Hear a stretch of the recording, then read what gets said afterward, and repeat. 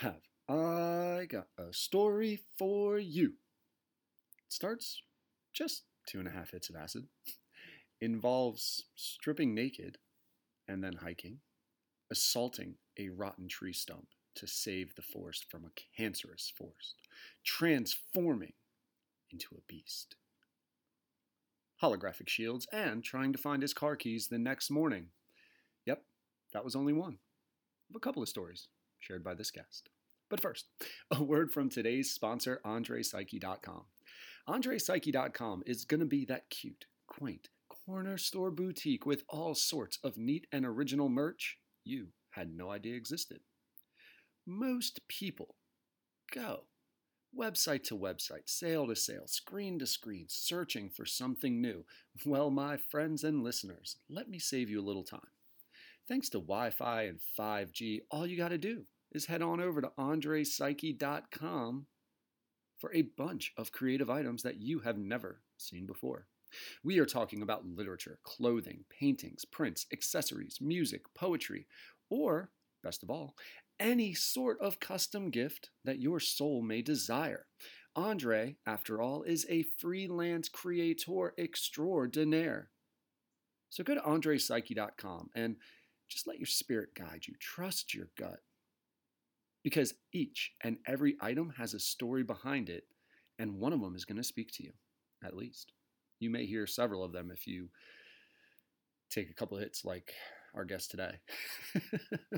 Remember, nothing is made. Everything is created on AndrePsyche.com. We are also brought to you by the Getting to Know You Pod. Please, do us a favor. Take a moment right now and push the subscribe or follow button if you're on Spotify, Apple, Stitcher, wherever. And if you have time, and we know you do, you're listening to a podcast. If you listen to podcasts, you have nothing but time. Please rate and review the pod, especially if you're on Apple. And if you have not already, friend and follow the pod on our social media. We're on Instagram, Facebook, Twitter. Search us up. It's Getting, the number 2, no, the letter U, pod. And finally, we are looking for more sponsors.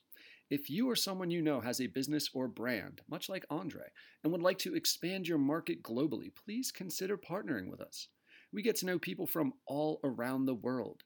We've been downloaded in up to 24 countries at this point, and the majority of the states in the USA. We are fast approaching 1,900 downloads at the time of this recording. So, if you or someone you know are looking to get more traffic to your site, more followers on your social, more purchases of your product, more clicks on your whatever, just message us. Our sponsorship rates are extremely reasonable, and we would love to partner with you. And now, Getting to Know You. Hello. Getting to know you, getting to know all about you. I'm going to do a terrific show today. Getting to like you, getting to hope you like me. Because I'm good enough. Getting to know you, putting it my way, but nicely. I'm smart enough. You are precisely. And doggone it. My cup of tea. On today's show, we are getting to know Antonio. Antonio coming to us from the state of Colorado, right? Yes, sir. Awesome, man. Well, thanks for coming on. Thanks for scheduling this, and looking forward to get to know you, man. Yeah, thanks for having me. I think you're actually the first guest from Colorado. I've had a couple on from Kansas, but I've been reading this book. I actually just finished it, Empire of the Rising Sun, about the Comanches. And the way that they describe the land out there, man, I'm in Delaware. The way they describe the land being like oceans is it's mesmerizing. It makes me want to like just do a road trip, to be honest with you. Yeah, I was this is my third time in Colorado, and Oh, really? I was pretty much hooked the first time, and I was kind of traveling around. Like I spent some time in Texas and Wyoming and California, and I just kept stopping through Colorado whenever I had the chance to work a little bit for a summer season or whatever. And third time back this time, I was like, well, might as well just set up shop here for a little while and stay since you keep wanting to come back anyways. You just had that spirit talking to you, huh? Yeah, especially like during the time the leaves change. It's kind of like you're driving or walking around in an oil painting. It's just beautiful. God, I couldn't imagine. So is it all about just the space and the nature, or are there other things to it that appeal to you? Just the vibe. It might be because everybody, weed is legal here, so it may just, everybody's much more laid back. There's really no stress. So that might be because everybody smokes or does edibles. But gotcha. So you and then the scenery, the mountains, and when you go on a hiking trail, it's just you're always in a gorgeous spot. Yeah, right. It's view. So I live again Delaware, near to the beach, and summertime you would expect to just be able to enjoy the beach, but honestly, it can get kind of a hassle because it just gets so freaking packed, so crowded, and I'm always interested when people view hiking like beachfront property because it's so much more expansive. There's just so much more of it, and it's you, I guess like when I've been, you just never know what you're gonna see. It's unique each time. Where the beach, it's waves and ocean basically. Waves might change, but I feel like hikes, there's way more variables and a way more connectedness to nature. Yeah, I think especially if you're willing to go off trail and actually like explore a little bit for your surroundings, you'll probably encounter a lot more stuff and actually see things that a lot of people don't. Do you take guns with you? I guess my paranoia would be like bears or whatever. Yeah, I have. I mean, it's good to have something, I guess, because you don't know if you're in bear country or mountain lion country or whatever. But yeah, it's good to have something. Just for like shooting it in the air at least to maybe make such a noise that it drives the bear off or something like that. Oh shit, I didn't even think about that. Have you ever had an experience where like an animal came up on you and you were a little shook, a little worried? Buddy of mine, and when I was in Montana, we did a lot of hiking because we were like a half a mile from Yellowstone Park.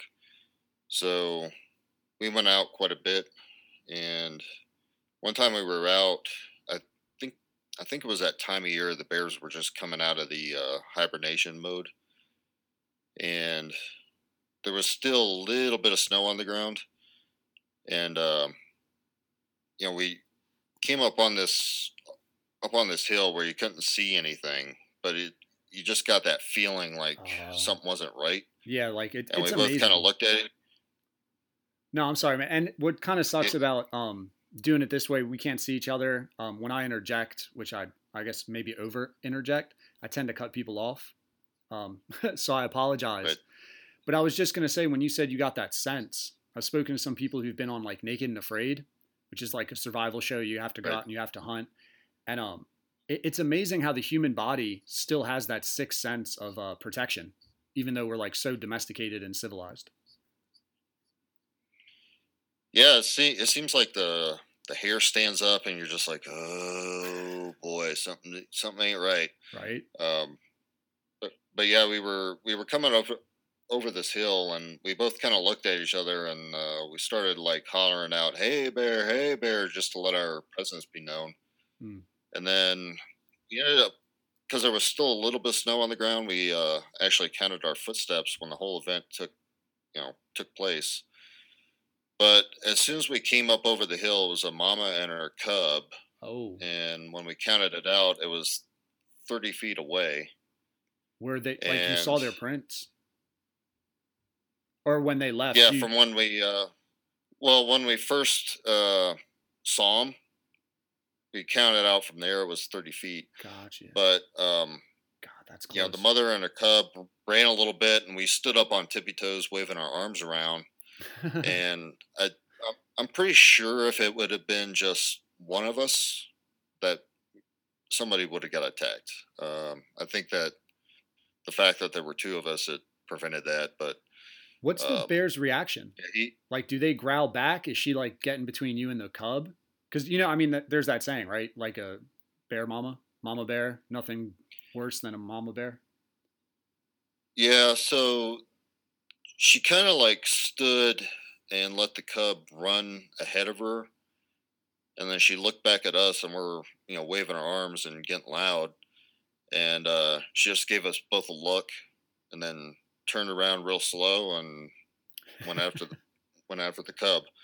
Um, but my buddy pulled out his bear spray and ended up dropping it and sprayed him right in the face.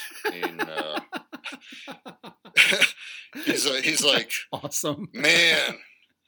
He was shaking. He was shaking so bad, dude. 30 feet like, is so fucking close. I can tell you. He's like, I can tell you, it works. It's definitely a deterrent. Yeah. Oh my gosh. Yeah. So, and is the bear spray way like? Is it more potent than say pepper spray, or is it same potency? Any difference? I think it's supposed to be more potent. Okay. I mean, yeah, he could tell you better than me. He experienced it. Yeah, I was in the National Guard, so when you go through basic training, you have to whatever fucking gas they put in this room, you have to go in with your gas mask, make sure you know how to put it on, make sure it seals, and then you have to take it off, and you just breathe in whatever it is, that gas. And man, like I've never been to like the protests or anything like that where I've been sprayed with pepper spray. I've never tried to assault a woman to be sprayed with pepper spray, but that feeling is like the most uncomfortable, helpless feeling I've experienced because you just can't do anything about it but suffer, but just deal with the like right. the weird itch and the snot dropping, and it consumes you. It consumes your entire attention. Yeah. So what did he describe it as? That was it. Like, how long did it last for him? Well, he was a mess probably for about an hour during the hike. Tried pouring some water in his eyes and stuff like that. Yeah, but, right. Yeah, he was looking pretty puffy for a while. Pretty puffy for a while. He's an ex-Marine also, so yeah. He could take a little punishment. Right. Oh yeah, for sure. Yeah, so if it's bothering him, he's probably been through the same training, if not worse. What do you? Yes, interesting. There was a recent video of one of the protest guys getting maced in the face, and then he turned around to the side, took another drag off his cigarette, and then he acted like it didn't even faze him at all. But then he got slammed in the face with the tear gas canister. So I think that finished it. Not sure what happened to that guy, but I haven't seen that. I like how I've seen a couple of the videos where they just start dumping the milk over their heads, like bathing themselves in it for their face. Right. I mean, that shit's no joke. But I'm curious, how big are you guys? Like tall wise, are you? Well, I'm just 5'6". Oh shit. My buddy, I think is 5'8" or something. Okay, so if the bear's charging, do you believe you're gonna play dead? Are you a fighter? Because you definitely don't run, right? So either you like try to fight the bear with the spray, or you just play dead, from what I've heard. Yeah, I would probably just play dead. I wouldn't try to engage the bear. I'd want nothing else than to make the bear think they won some victory. Just real quick, right? Go on with life. Yeah. Was that going through your head at all? Or was it just pure like adrenaline? Let me just scare this thing. Let me try to ornate some fear. Yeah, actually, it's amazing that well, for me, like nothing was going through my head at the time. Like I wasn't pre-planning anything at all. It was just pure emotion and instinct at that time. God, man, I don't know. People can think they would act certain ways, but I don't know, man. Like that's a different level of fear to me when like it's mortal. Your mortality is in danger in a very primitive way, and you just don't know what to do. you know? God, I feel like if the Well, bear it's the same thing, I guess. When you're getting shot at, it's the same kind of thing. Like, you don't know what you do until you actually get shot at and you're in an actual battle. Right? Yeah. But I feel like the bear is like more drawn out. It would almost be like if you saw the person with the gun and both of you like drew at each other at the same time. And then you're just like staring each other down. Because man, just fucking 30 feet is so, like, that's nothing for a bear to close that gap, man. No. Wow. And were you guys on like edibles or smoking that day? Because that would have just been a straight buzzkill. Definitely not. No. Actually wasn't anywhere around in the town we were in Montana. So. Okay. Because, yeah, I'm wondering, like, when going to Colorado with the weed being legal with nature, like smoking, taking an edible, and taking a hike has to be very centering and connecting, I would imagine, though I've never experienced it. Yeah, I usually go out on a hiking trail. Maybe if I do an edible or something, I might do half. It's definitely not, for me, it affects me differently, I suppose, than a lot of people. Like, a lot of people smoke or take an edible and they want to get shit done. Really? But for me, it's more of a thing of like, I just eventually just want to go to bed. So it relaxes me to a point where, I can't do anything. But if I take half, then, I'm good. I'm just more, happy, not energized, but just kind of, whatever. Gotcha. Whatever the world throws at me. Yeah, right. That's what I was thinking about that's the typical, I would have thought, reaction to edibles. We don't have them here in Delaware. But I'm surprised when you said like some people take them and they just want to get shit done. Like, I would not have thought that some at people all. take, I guess, like, supposedly the sativa brand affects people in a certain way. Like, they just jump up and they get a bunch of shit done, and then, they're good for the day. It's like a good day starter for them. Oh, wow. Is it like super, super common place? Like, if you had to put a percent of how many Coloradians, how do you even call it Colorado? Residents of Colorado? If you had to put a percent on it, what percent do you think actually do the edibles? Smoke the marijuana? I mean, I would say the majority of the people I met have always had, some sort of smoke or edible on them. Yeah. Like more common than drinking? What's that? Like more common than drinking? Well, I think drinking is definitely more popular, just in general. But I don't know. That's one of the things I gave up just through LSD use, I guess you could say, that cured that addiction for me. Like, I always had like a whiskey bottle in my hand, and I always thought that was the way to go and be social. And but that's in the past now. So, got you. Do you get triggered at all? Like by me asking about drinking? No. I get asked at work a couple times, like, "Hey, you want to have a drink with us after work?" Or I'm like, "Well, I really don't drink, but I can hang out." But then it's interesting to see like people thinking that because you're there, all of a sudden they're not allowed to drink. It's like, dude, just do what you do. Like, right. I'm not, it was never like an addiction for me. I just did it in a social setting to have fun with other people. So it's not like, oh, I see you drink and I'm going to relapse or whatever. Got you. Like you never had that bender moment. Yeah. Got you. Yeah, that is kind of funny because it's, the people do, I mean, you do drink to relax, but you can do the same thing with like coffee, or you can say, go get some food. Or I've like in Good Will Hunting, it was like, do you want to go get some chocolate? And his whole point is like, it's just as arbitrary as having a beer. We're just picking something to consume together. But yeah, being the guy that doesn't drink with all the drinkers, Um, it's funny why the drinkers get weirded out by it. Then they start like making comments and shit, and you're just like, can we just hang? Do we have to make this a thing? Right.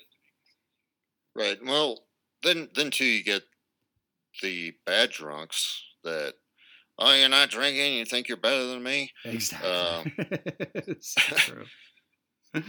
Yeah, they like. It's like, maybe... well, okay, the alcohol seems to be making you like deflect your own shit on me. It's like, come on. Right? Like, okay, so clearly you have something we should talk about. Right. Tell me why you think I'm judging you.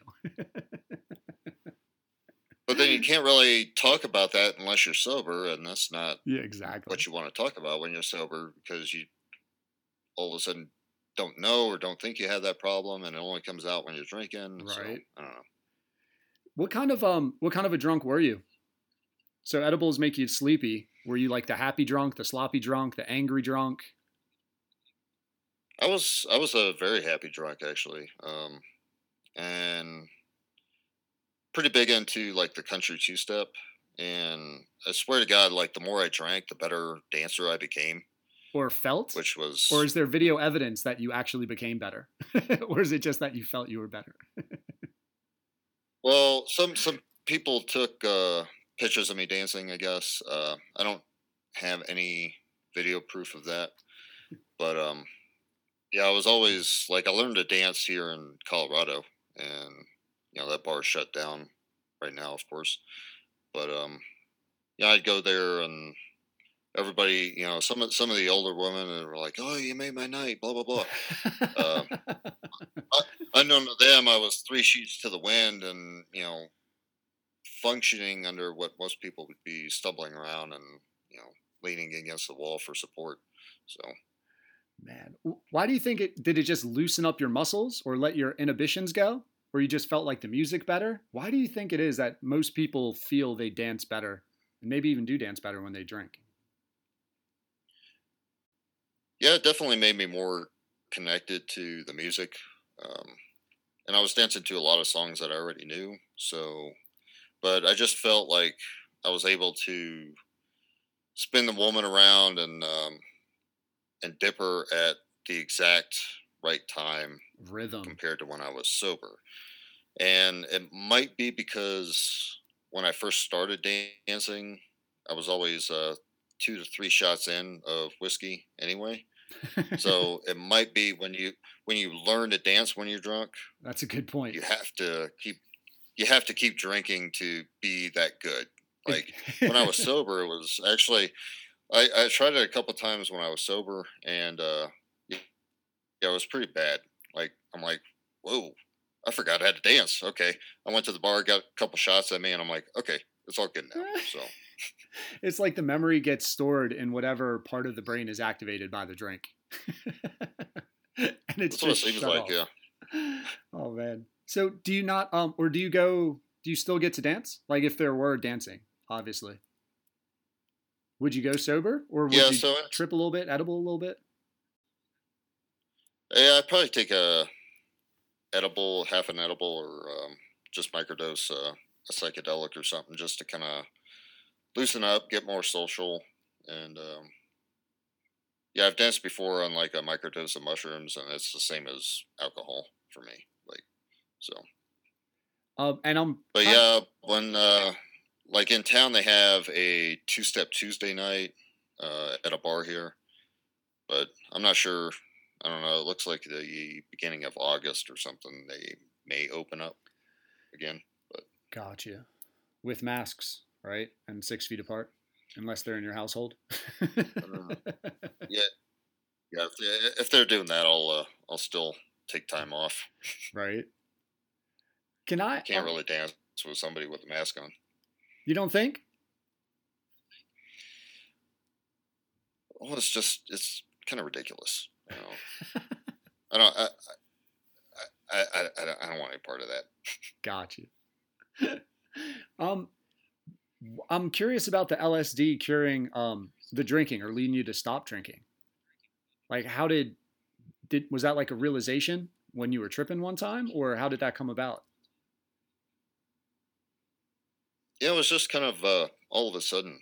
I think I'd taken 3 hits of LSD, and I was it was a really good journey. And I came out of it, and I looked over at a whiskey bottle in my room, and it was about half full. And I looked at it, I'm like, I don't need this anymore. Okay, that's the last whiskey bottle I'm buying.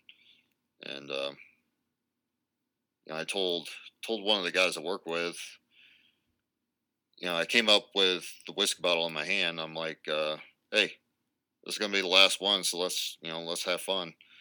And he's like, well, that's not gonna be the last one. I looked at him and I gave him that, yes it is kind of look, and he just goes, oh, well, respect to you. And he shook my hand. He's like, okay. Nice. So, and how long ago was that? Just about a year. Oh, no way. Maybe like 9 months, 10 months. Yeah.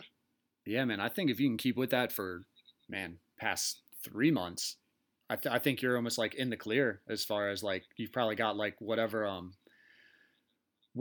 that time or whatever you associated with the drinking as far as like, oh, it's time to relax, drink, it's been replaced, right? Like, so now it's just a part of your lifestyle to not drink.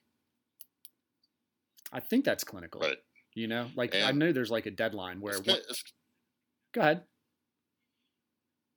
Was it 21 days make a habit or something like that? Yeah, that's what I was trying to think. I thought it was 30, but 21 sounds more right. Yeah, right. If you can just get it through that first couple of weeks, it's one of my bosses has a great saying. I never heard it till he said it, but I think it's nature abhors a vacuum. And I was like, I didn't understand it. I don't even know if I'm saying it right with the abhor because I never use that word except in that phrase. But I was like, dude, what do you mean? He's like, if like something leaves, nature will not leave emptiness there. Nature just fills all the time. There's like a certain level. So when you can get through that those days where you're like, what do I do now that I'm not drinking? Some people like will put on a ton of weight because they start eating a bunch, to replace like whatever that motion is. But for you, it seemed like the LSD. Did you wind up like just tripping more, doing more mushrooms and shit like that? I don't know. I do it probably at least once a month, but maybe twice, where I do like a big day, try to focus on things, because I think going into it with good intent is very important, just from experiences I've had as of late. And, it's definitely not like, I'm not a spokesman or proponent on it. I don't think everybody should do it.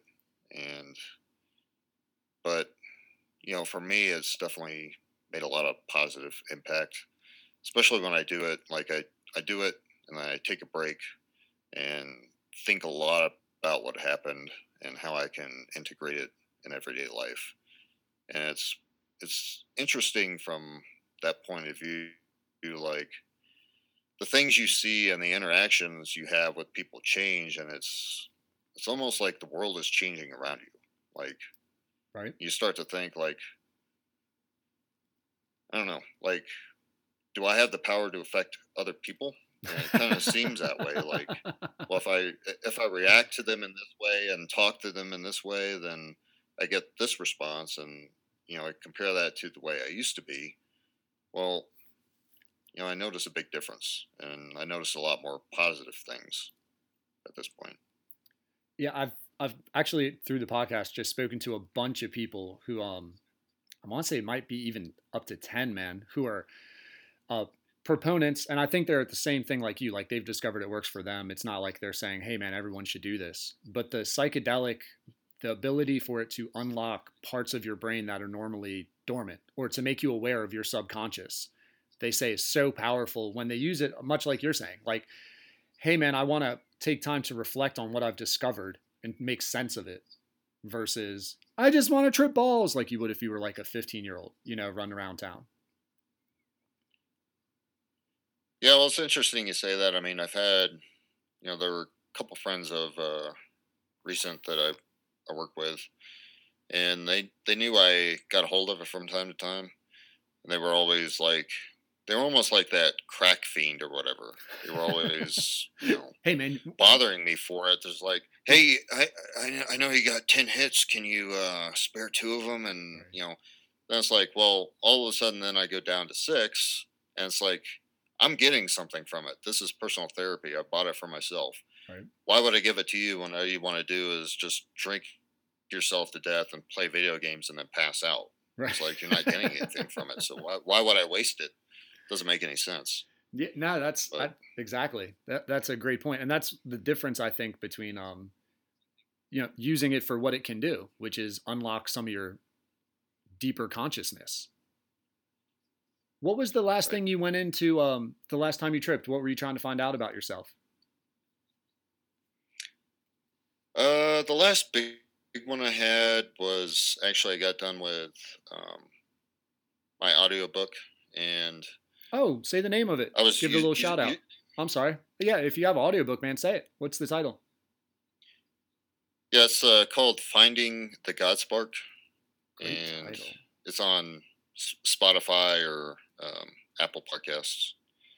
Yeah, and I did, and I guess to be a little honest, I knew that I'd listened to 1 or 2 of the chapters, and like to me, and it's not offensive. I hope it's not offensive when I say this, dude. But with your voice and the way you read, like you could put that thing on play, and then like almost have it be like a bedtime story, and you would be out. Like it would just be, it's good shit to like drift to sleep with, make you think about something, and then like you're asleep. I've really liked how your voice came across on that. Oh, thank you. Yeah, I'm working on some other things. Like for right now, it's been kind of like the audiobook diary podcast. Yeah, they're shorter episodes. It's I mean, it's nice, man. You could drive to the store and listen to it. Some of them are like 5-6 minutes. Right. Yeah, I want to I'm working on my first series. I want to give away a book at the end of that because it's a pretty good book. I think it's called Think and Grow Rich, and it was done in the late 1930s or something by a guy named Napoleon Hill. I think it's like one of the true self-help books out there. You're the 4th different person from 4 different states to mention that Think and Grow Rich on this podcast. It seems to be like yeah, man. Like I'd never heard of it, but like that seems to be a growing sentiment amongst different cultures, man, different people that book, and it's a shorter book, right? Isn't it just like 100 pages or so? Or am I wrong about that? No, it's a good size. Let me see. I have it right here. Yeah, I was just 319. Shit, what am I thinking of? That's what I get for thinking and not Googling. There was another book that was like 100 pages, and I was amazed by how short it was and how powerful. But that's off the topic. Yeah, the one I got is like 242. Okay. So. Man, see, I diverted you. I wanted to find out about that trip. I'll come back to the book thing because I want to find out the inspiration behind that. But talk to me about the last time that you tripped. What were you looking for? What were you hoping to get out of it? What did you get out of it? Yeah, so that was kind of a celebration because I just got done with a pretty big undertaking like 2 days before we were starting work again. Because I did the audiobook during the COVID shutdown. Smart. And it started off like I took it and I'm thinking, oh man, this is going to be the best trip I've had in a while. And it started off, it was really rough. It was actually, it was turning into the worst trip I had. I'm like, okay, you took it, it's in your system, you're in it for the long haul. Just try to get back to where your mindset is pure, and you can actually meditate through this or whatever you need to do, but get over this hump. What was making it rough? It just went. I don't know. I started off trying to listen to the Indian flute music, and just kind of get my mindset in a meditative state. And I just my mind was going all over the place, and I couldn't relax. And I just kept jumping up and pacing around the house. And then I started feeling sick. And I remember like standing over the toilet bowl and wanting to puke my insides out. And when my intestines hit the bowl, I would flush and then hopefully go down the toilet bowl with my insides. And I came out of there, and it was just getting worse and worse. And eventually I'm like, if I have to be like Satan's lapdog or guardian of hell or whatever, I will do that. Just make this fucking stop. And as soon as I thought that, then it was like getting shot into outer space with a rocket or whatever. The trip was awesome after that. So if I could actually put things on a painting, what I saw would just be unreal. Some people have that talent. I can draw a little bit, but not what I saw there. It was just awesome. But funny. It turned into a good trip. I actually think my best one as of late was sometime before that, and it was a planned event. Like, there's a place around here in Colorado called the Zirkle Wilderness area, and I hiked over there one time. I'm like, okay, I want to spread my mom's ashes out here. And I've been carrying them around since I was 12 years old, basically. And that was a place I wanted to do it. So, what made you want to do it there? I think it was just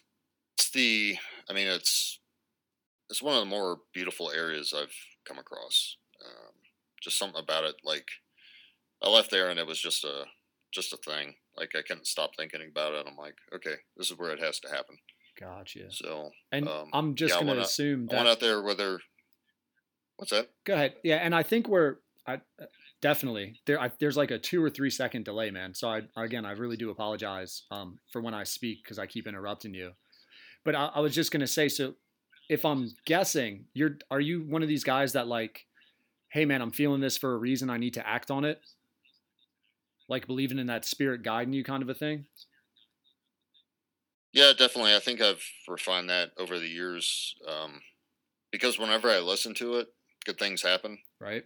And when I get stubborn and try to fight against it, that's when problems come up. So it's much more like, okay, you have that thought or feeling for a reason, go with it, instead of trying to fight against it.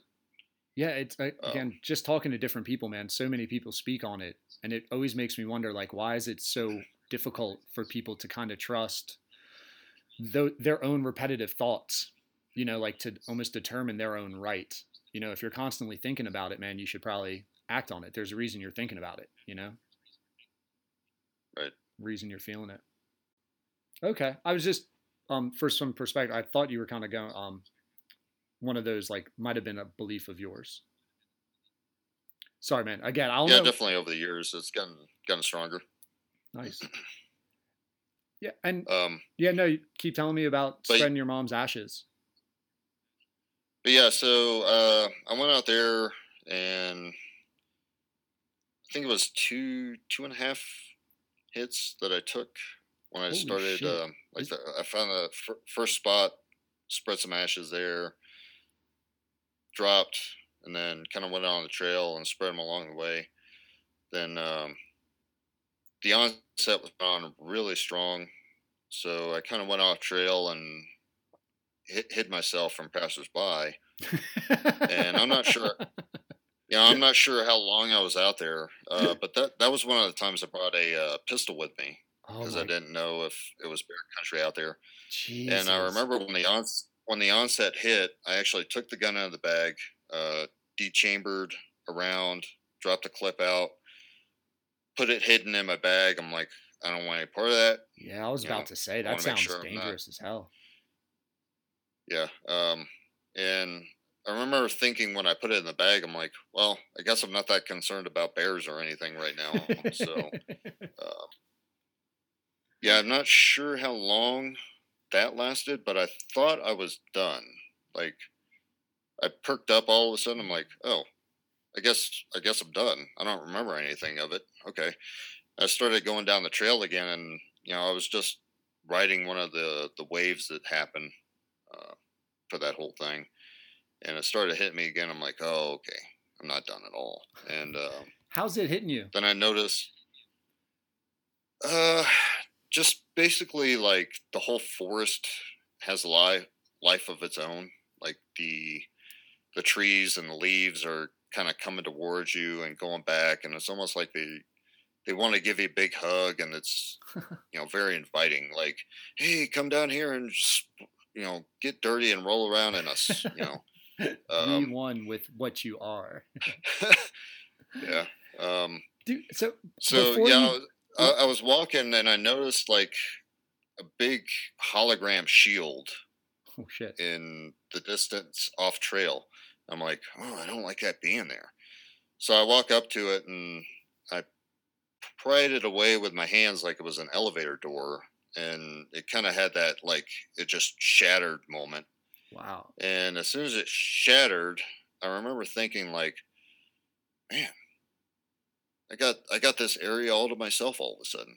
And that's where I ended up dumping the rest of my mom's ashes. And then I laid down on the ground and I just started laughing hysterically. And I'm like, I'm yelling up in the sky. I'm like, oh, it's always been this easy just to let go. I've been so stupid. And I proceeded to take off all my clothes. So I got naked in the woods. I gave my car keys a kiss and threw them a little ways. And I started walking towards this other trail that was kind of going up. And I remember seeing myself like I was looking in a mirror on the outside, and I was turning into like a beast, an animal. Nice. And I fully accepted the fact that, well, you don't have any toilet paper or anything. You're probably gonna shit yourself, and I'm like, oh, that's fine. The forest, this is my home now. Okay, so.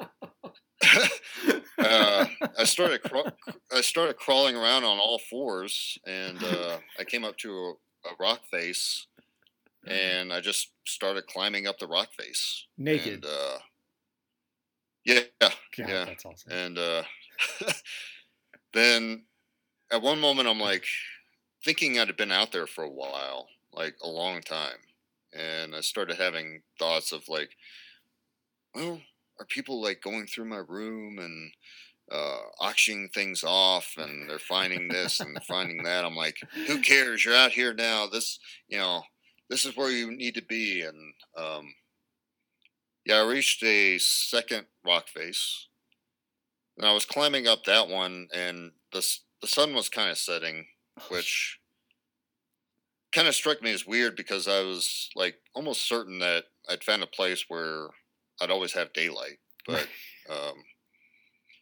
the sun was setting, so I'm like, okay, well, I guess I was wrong about that. And as I was climbing, though, the like the leaves and stuff were kind of like they would catch fire, wilt, and then kind of reconstitute. Wow. And that it was only where I was actually ascending, like whenever my presence was near this plant life, it was able to regenerate. Like, okay, is it? Yeah, I'm like, is this a representation of what we're doing to the world around us? Like, we're killing things, and then I took it the other way. I thought like yes, it was like burning up. You were kind of going with it, and then when you got there, it regenerated. But no, they would burst into flames as you got there. Right. Yeah, it was only like the spots that I was around. Gotcha. Yeah. Man, yeah. So I got to the top of that one, and then thought you could fly. I saw a no. I got to the top of that, and I saw a old tree stump. It was like halfway of a tree that had long died off or whatever. And it was kind of decrepit and falling apart. But I came up to it and I kind of looked at it as a thing that I wanted to destroy. So I started punching it and elbowing it, and there were some headbutts thrown in. Do you remember why you thought, why destroy that when you were at such peace? It was just something that it wasn't sitting right with me. I'm like, you're a cancer to the other trees that want to actually live, and you're an old soul, and you need to go away. Said the protector of the forest. yeah. Well, and then so chunks started flying off, and every time I like punched a chunk or ripped a chunk off of it, it would like something would flash in my head of something that I was holding on to. Oh my God! Something that something that I was attached to, and all these things started popping up. I'm like, huh, okay. Am I supposed to be out here, or am I supposed to go back and get rid of all of those things? When you talk about things you were attached to, are you talking about like personal items? Are you talking about like emotions? Personal items, yeah. Just things that I bought to keep up an image or something like that. Gotcha. Yeah, just I'm like, when I got back, I looked at everything I had, and I'm like, okay, I'm gonna start, getting rid of some of that because it serves no purpose besides to make myself look better to other people. Would you mind if you sent me your iPhone? Because I'd appreciate it. I'll take it. I don't have an iPhone. I was shot in the dark. I don't either. That's why I was hoping. No, I get the prepaid specials from Walmart or Target or something like that for $40. Gotcha. Oh, interesting. Man, that might be the way to do it, to be honest with you. Not to divert, sorry. I think so. Then you don't worry about spending so much money on a phone. Yeah, right? Yeah. So what were the personal items that you were seeing fly away? What were some of the things that you felt you had to keep up an image? As I would say the biggest one was the AR-15 I had, which I dumped thousands of dollars in to get it looking like a U.S. Navy SEALs AR-15, and which I would go out shooting maybe 2 or 3 times a month, but it was always like when I look back on it, I could always feel that it kind of changed my personality. Like when I pulled it out of a bag, I kind of subtly looked around to see if anybody else would notice. Oh yeah, right. All the all the money and attachments that I put into it. I'm like, I got this, shoulder strap. I got this sight. I got this hand grip. Blah blah blah blah. Look at me. So it wasn't about the shooting. It was all about attention at that point. So. Right. Interesting. I hadn't thought about that. I've thought about that with cars. When people completely trick out cars and whatnot. Definitely thought about that with clothes, but I've never thought about that with weapons. Like having particular weapons for a status symbol kind of a thing. Yeah. I mean, it's still functional as a gun. I mean, those things only help, but for me and my intention, it was apparently something else. So yeah, no, interesting. Did you wind up getting rid of it?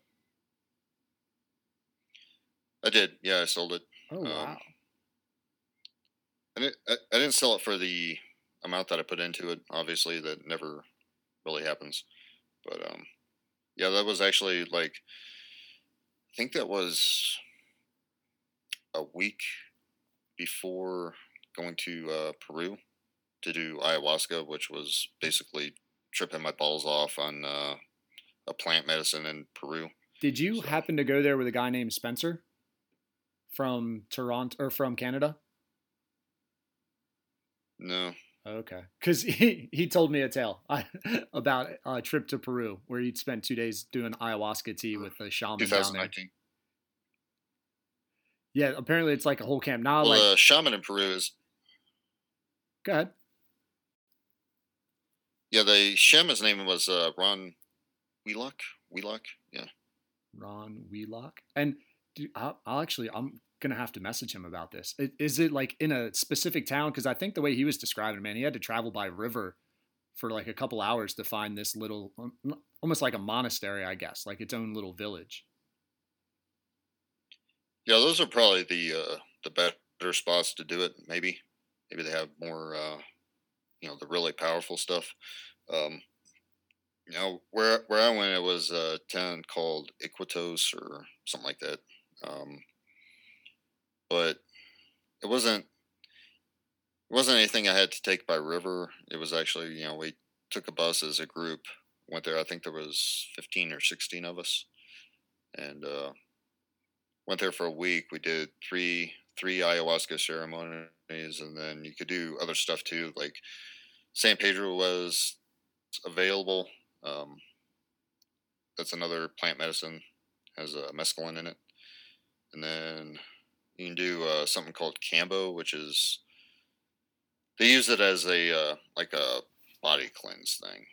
Um, and that was actually pretty interesting because they actually burn holes into your skin, Oh, and shit. then they basically put frog venom in those holes, Like the tree and frogs, then those tree frogs that are supposed to kill you. yeah, it's the poison extracted from that frog. But I guess this frog, like, you're getting poisoned, and it makes you, throw up a lot. Um, but like if you're an alcoholic, it's actually worse on you, and a lot of like alcoholics will actually puke up black tar. Holy shit. Um, Why? Just the way the chemicals go? it's just I guess it's forcing you to like clean out your liver, and Oh. the alcoholics actually get the most benefit from it, from what I hear, because like it's the worst time for them, and it was pretty bad for me too, but not as bad. Like you get sweaty, your lips puff up like you're on Botox, and you feel like everything in your body's swelling, and you feel sick. You get the cold sweats, and but for me, it only lasted like 20 minutes. For the more hardcore drinkers, might last an hour. And do you take it with the But intention they of get the like most cleaning your benefit from it. system? I did, yeah. Yeah, okay, so that's like would be the standard practice. Like, hey, I'm just going to torture myself, just so that my system can be purified, almost like a fast, Right. a fast. Yep. I Yeah. laugh at my own jokes all the time. Sorry. Gotcha. Jesus, man. Can you wrap up the naked punching a tree stump before maybe we'll jump back to Peru after? But I so want to know, like, Okay. sun setting, you're beating the hell out of a tree stump. Are your knuckles bloody at this point? Are you able to bleed as the great protector of the forest, or are you indestructible? Well, so this was a thing too. Like, I thought I was out there for so long that my feet had developed calluses. Um, but after the effects of the LSD wore off, that wasn't the case at all. My feet actually looked like hamburger meat after that. Um, I had some markings on my head because I tried to headbutt the tree stump also, and I was in bad shape. Um, but the interesting thing was like when I punched the tree stump, I could actually it was almost like I was Wolverine. Like a holographic shield went over my fingers and wrist area, and it felt like any damage done was actually healed immediately. So I just kept punching harder and harder. Um, and then I ended up dealing with that. Dug a hole by that tree trunk like I was a dog, and then slept in that tree. In that hole, I covered myself with dirt, and I woke up. The sun rose, and I woke up the next day, and I'm all like, night, like I think something's on top of that. Holy shit. Yeah, it was pretty cold too, but I think the effects of LSD make you not feel the effects of coldness. You didn't wake up during definitely. the night then, huh? Well, it wasn't the best sleep. Maybe I slept for maybe an hour or so, but I was kind of tossing and turning. It was uncomfortable, for sure. Do you remember what was going through your head? Yeah, the next. Because I'm just thinking now at like night with the state change in the environment and all that, that had to like impact your thoughts again. When that time came, I wasn't really lashed on anything. Huh. I just knew that I needed to sleep. I'm surprised that whole time too. Like I didn't encounter anything. I didn't encounter any wildlife, or I didn't get bitten up by ants or anything either. They're all probably fucking scared of you, man. They're like, who's this crazy motherfucker headbutting a stump? We're not messing with him.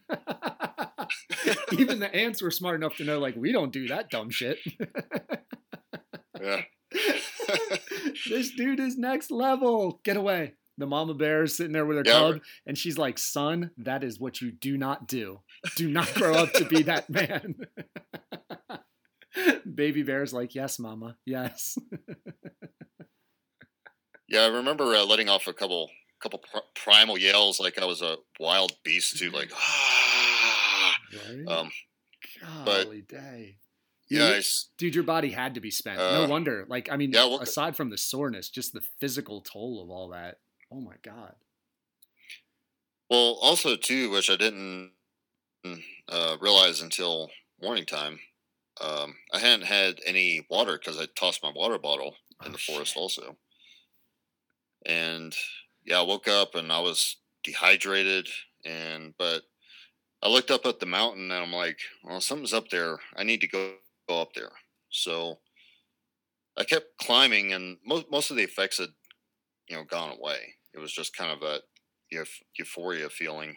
And so let me ask you, dude, because this is interesting. Hold on 1 second. So like, I almost in my head pictured like the dude who hooks up with the girl and then wakes up the next morning sober and is like, why the fuck am I hooking up with this? And then tries to like escape. Do you have a moment like that when you wake up and you realize like, why am I naked? Is it trippy? Is it guilty? Like, or anything like that? I didn't get that. No. No. God. Yeah, actually, I just felt like something, like I needed to continue in a way. And I don't know, I was faced with like still being in the LSD mindset, but also kind of coming back to reality and knowing that being aware of the two thoughts colliding, like I want to go out that mountain, I want to be part of the forest, but I'm like, yeah, but you're thirsty and you're dehydrated, and you're gonna die if you continue. So, yeah, it's almost like a spirit. I guess it would be like your body's just battling your spirit. Yeah, and that's pretty much what got me back. Like I was climbing up the mountain a little ways, and I kept hearing the stream down below. I'm like, you know what? I got a hell of a story to tell. I choose life right now. I'm going down there to get some water. So I made my way down. Found a little off trail part. Went to get some drink out the water. And this is funny too. Like my mindset when realizing that, oh, this is a trail right here. Okay. But I had to walk down the trail naked, and it felt like it was getting around that time, like the early morning riser hikers would be on the trail. Right. But I didn't have any other option. I just had to walk on the trail naked.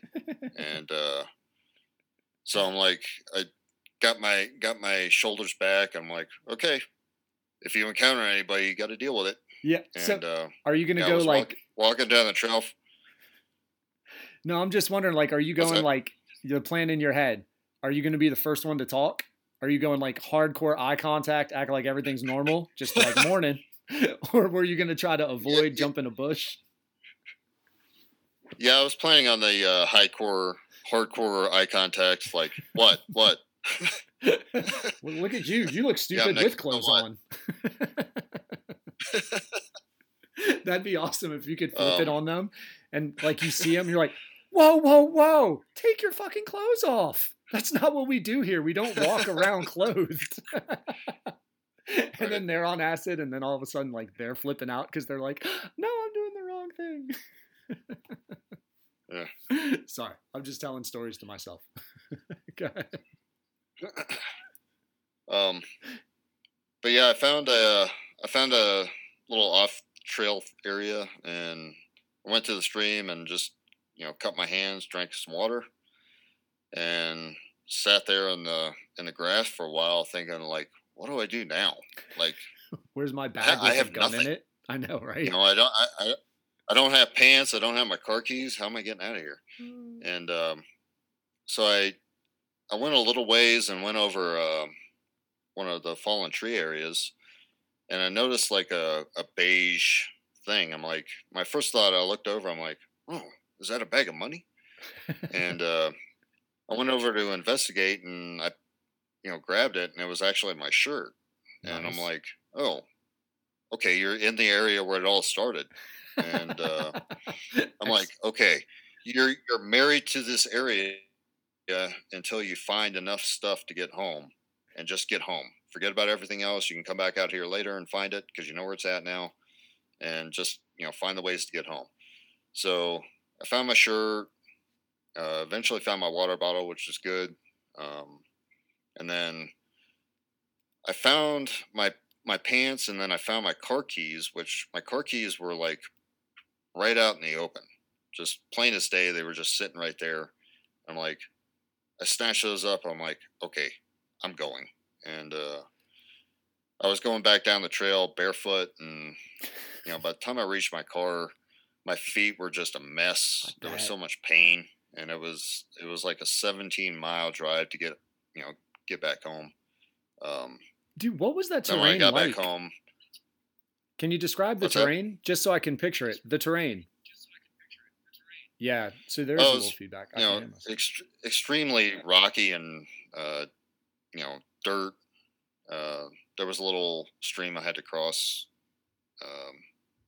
I kind of slipped around a little bit in there, and I passed by a couple of people. They're like, "Wow, you don't have any shoes on. You've been hiking for a while." I'm like, "You could say that," and I was just kind of like, anything I respond to people is kind of like in that, like, I'm in a lot of pain, leave me alone, right. Kind of way. God. But yeah, I got back to where I live, and there were, a couple of other dudes I worked with sitting on the couch, and they saw me come in. They're like, they looked at me, and I was all scraped up. I was a mess. I had blood all over me, and they were like, "Dude, what happened to you?" So yeah, then I went into work about 4 hours later, also because I had to work that night. Oh shit! And that was when the owner of the place found out that I was a psychedelic user.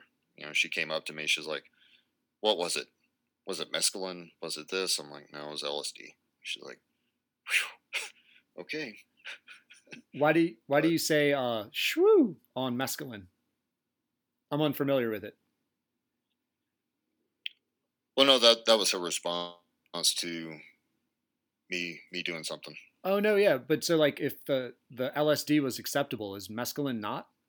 I guess is why I'm asking. Like, is it like meth or something like that, or like some weird addictive property? Well, I guess a lot of people are put off by LSD just because it's like made in a lab, and it's not from the earth. A lot of people kind of have problems with that, but I don't know. My theory on that is like, well, it actually comes from a like a mushroom, fungus, parasite, or whatever you want to call it, that originated on wheat, and doctors just extracted the parts that actually make you go insane, and they, he extracted it into this, medical LSD variant. And I don't know if you're familiar with it. was a guy, Albert Hoffman, that he was trying to research like ways to cure migraines, and he actually accidentally dosed himself, and came to the conclusion that it was a very powerful psychotherapy tool. Okay. No, I'm completely unfamiliar with the history of it. Yeah, I guess so. Like something that, like, the main thing grows on wheat, and then if you eat the wheat that's contaminated with it, you actually go insane. Like, you want to kill people, you want to hurt yourself. Holy shit! So the way it is right now, like the original Hoffman version of LSD is actually very calm and controllable, and you get a lot from it. There are other variants out there now, like a lot of people use the white on white or white fluff, where it's like LSD and then you have LSD crystal mixed with it or something like that to make more powerful. LSD crystals. That sounds like you're getting into a really trippy ass crack at that point. Yeah. There's been reports of like people putting a thumbprint worth of, like, they'll dip their thumb in the crystal and then have a whole thumbprint of stuff and then put it on their tongue. And it's like, I don't know, 50 doses or Holy something like shit. that. Dude, yeah, when you said you took 2.5, that sounded like a lot to me. Yeah, personally, I think less is more. I would hope so after that one. For a while, I was like, I had this goal of like, oh, I want to get up to a 10 strip. And holy shit. Honestly, I did the 10, I got up that far, and 7 or 8 great experiences from that. But when I got up to 10, I took the 10 and then I blacked out. And I woke up and I remember nothing at all. I'm like, well, useless. That could have sucked. Right. Okay. So I'm like, and then I gave it a little bit of break. I'm like, okay, you don't need to do 10 ever again. You did it, move on with life. So then I gave it about a month and a half or so, I think.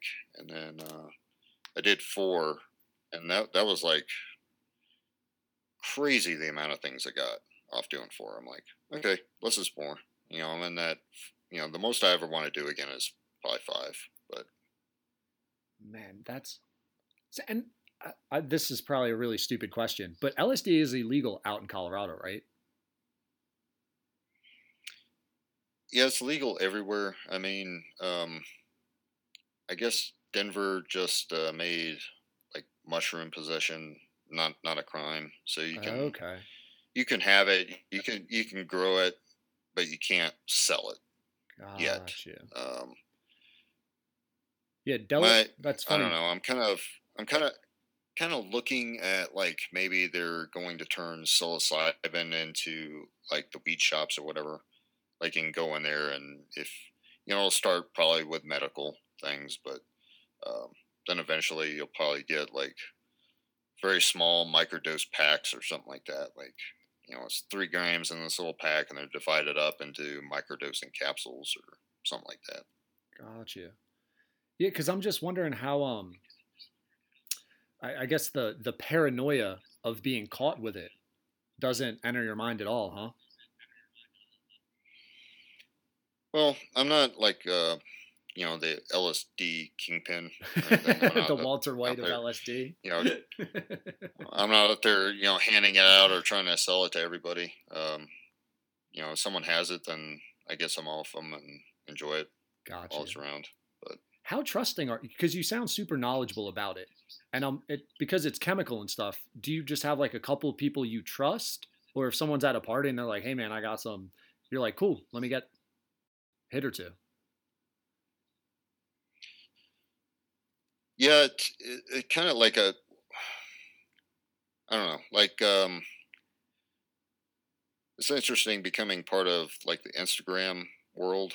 You get a lot of drug dealers starting to follow you and message you, and hey, if you want psychedelics, I got some. It's like, yeah, I've never met you. I don't know you. Entrapment. Why would I buy Entrapment anything like that?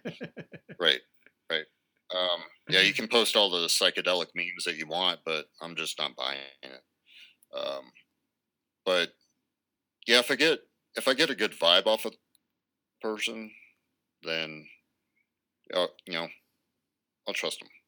There's people I met, I'm like, nah, and they actually like, oh, I'll give you 5 and let me know how it works out. I'm like, nah, I'm good. Yeah, Just something about them that doesn't really jive right. But gotcha. Again, just trusting that spirit kind of a thing. Because yeah, yeah, and I don't know really much about it at all, but I'm just assuming it's like you can't tell what the LSD actually is like you could marijuana, right? You can visually see the buds, you can see the seeds, right? You see the stems, you can see everything on it. But like with LSD, it's on like a little piece of paper, basically, right? yeah, they usually come in that little the blotter art. Um, so I mean, there's a good chance that it's not LSD at all. It's just blotter paper. Um, and but usually those people ask. It's weird. Like the people that don't have legit LSD will actually ask for more money Because they than the got to people run, with they got to get the out right afterwards. yeah. I guess they want as much as they can while they can get it, Yeah, and then right. the guys with the real stuff. They'll be like, do the sheep, for $200 or something like that, or they'll just give it to you. But Man, yeah, it seems so much more that, or there seems to be so much more of a need for trust, or like you're saying, that vibe, because it's almost like you can't really prove it. well, as far as the quality being Yeah, bad, exactly. The quality, or even like you said, like you could just get a sheet of paper, and then it's like, fuck, what do I do now? right? I'm out of my money. Yeah, and it's definitely one of those things like you can't do the typical thing I know people have done before, where they go to the cops about it, like, yeah, this guy ripped me off on a sheet of acid. So You know people who've done that? I've heard a couple stories here and there. Yeah, Oh man. like, well, this guy's weak quality or whatever. He shortchanged me and blah blah blah. It's like, dude, you know, that stuff's not legal in your state, and even if it was, Oh don't. shit. What are you doing? I know, that's awesome. I love when stupid people do stupid things. Have you heard about the like? There were, I guess, 2 cops that busted a guy with weed, and I guess it was really good weed, and the cops smoked a lot of it, and then No. they called 911. Yeah, they called 911, and they're like, "Can you send an ambulance? We're dying." The So cops themselves called 911. yeah, so the cops called 911 on themselves because they were smoking somebody else's stash that they got earlier. Was that out in Colorado? Where did that happen? No, I think it was the East Coast somewhere. Oh, fucking East Coast cops. Maybe the Carolinas or something like that. Yeah. That's fucking awesome. I'm gonna have to look that up, dude.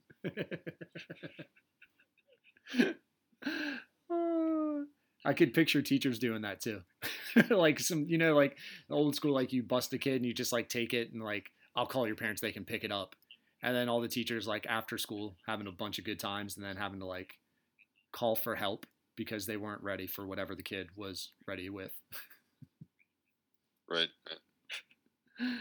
How Yeah, did, especially out here, like oh man. that Colorado weed will put you on your ass.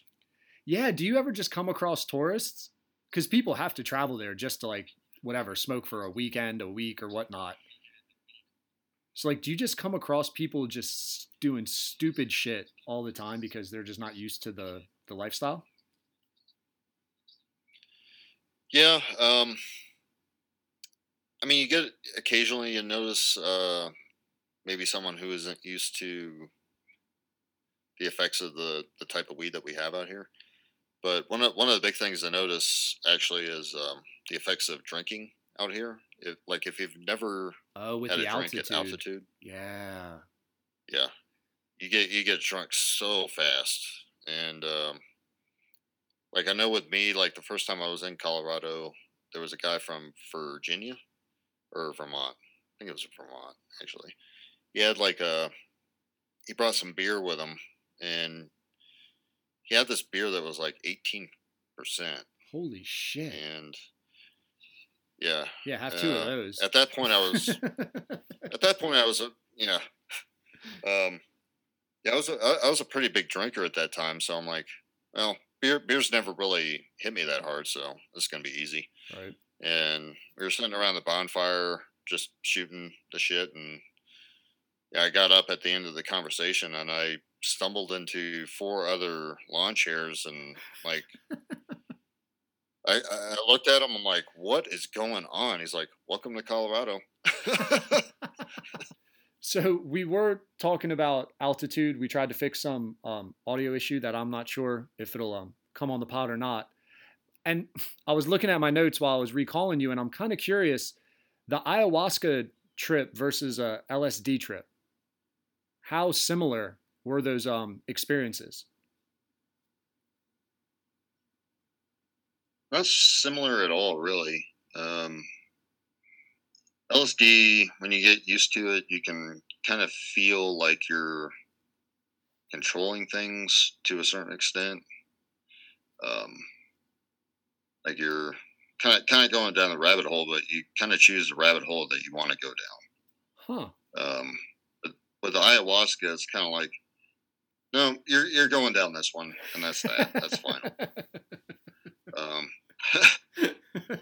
You have no choice in the matter. You're like, okay, time to buckle up and go on this, I guess. And the more you try to move on from something else, it's like, no, you need to look at this. You need to think about it, and that's how it's going to be. You know. Do you think part of it's because so much is out of your control? Since you have to like fly to Peru, you have to go see these special people. You don't get to like choose the trip and the environment. Yeah, but when you actually go into the ceremony, you kind of have your, I don't know, for me, like, especially the first time I took it, I was kind of expecting like the onset feeling that I was accustomed to with LSD use, where you kind of know that things are starting to come around. And for me, I was almost getting kind of like, well, why isn't this, starting up the way that I think it should? Mm-hmm.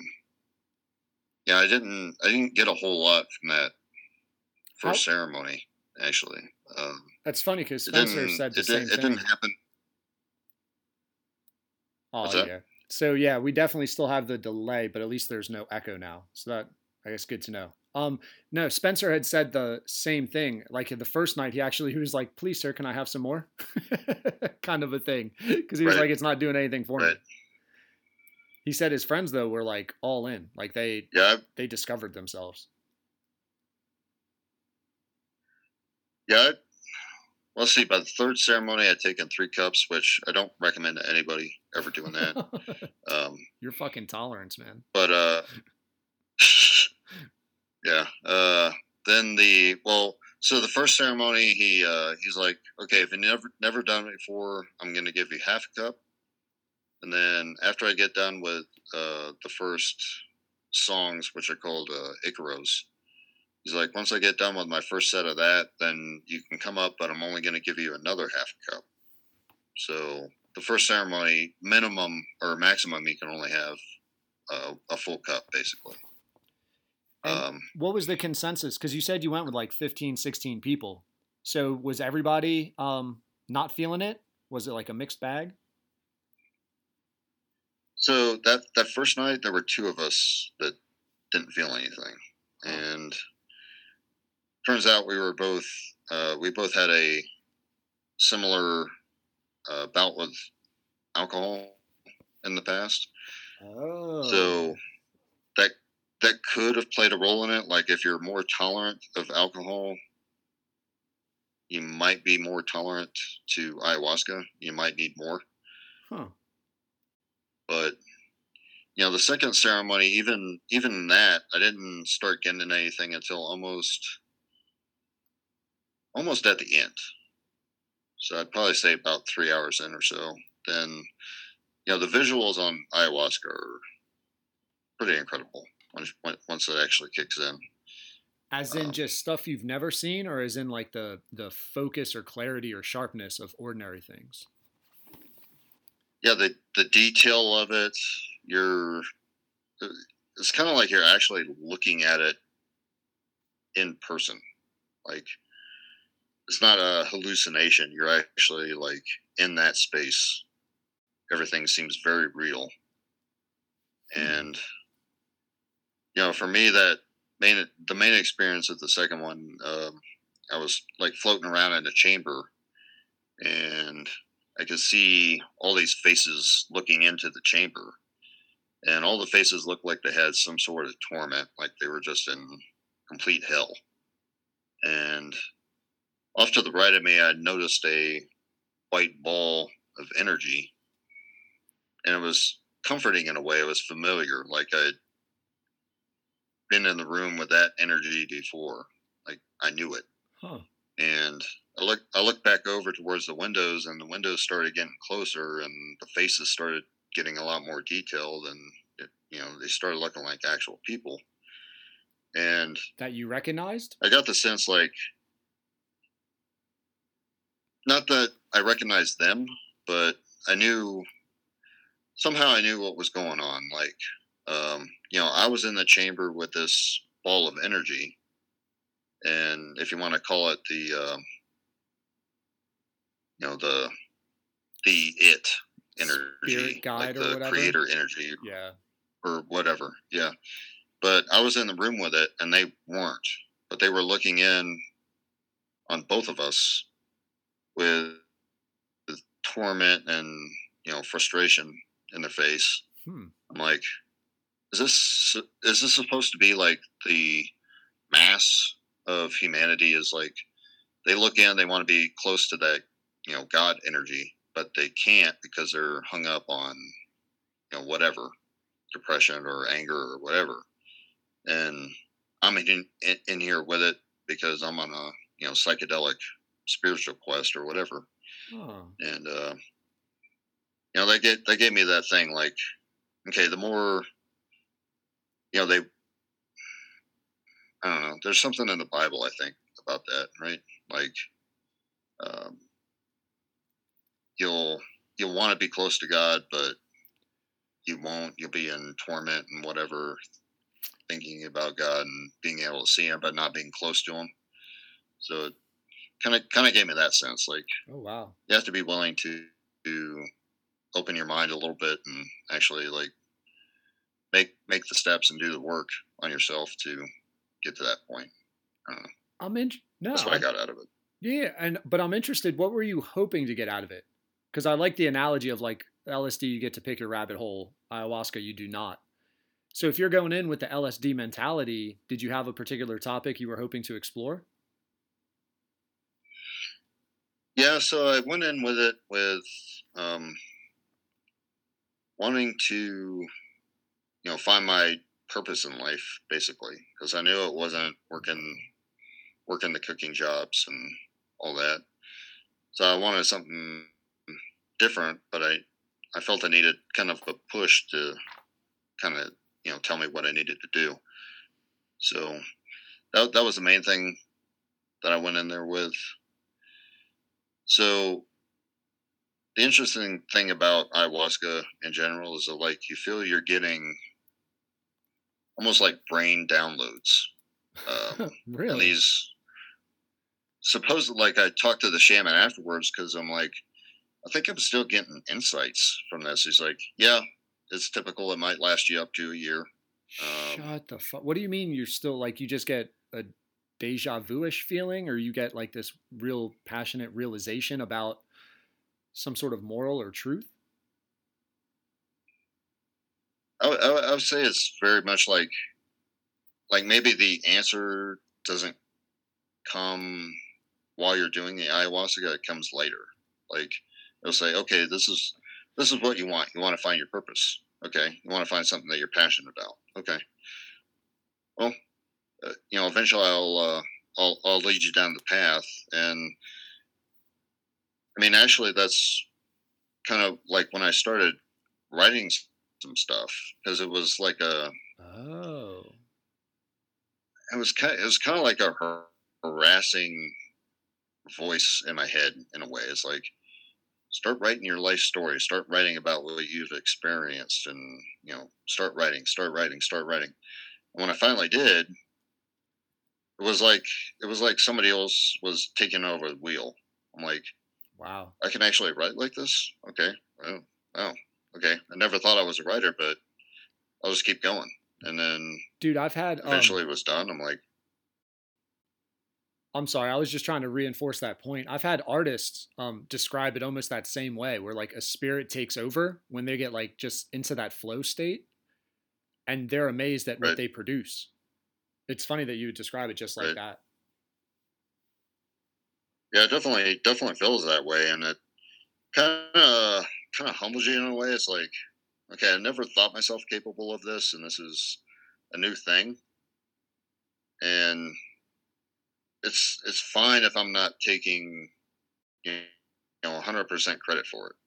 It's not about me being great or look at my accomplishments or anything like that. It's like, okay, obviously have some stuff to tell, and I have a way of putting things, and it's time for me to get that out there.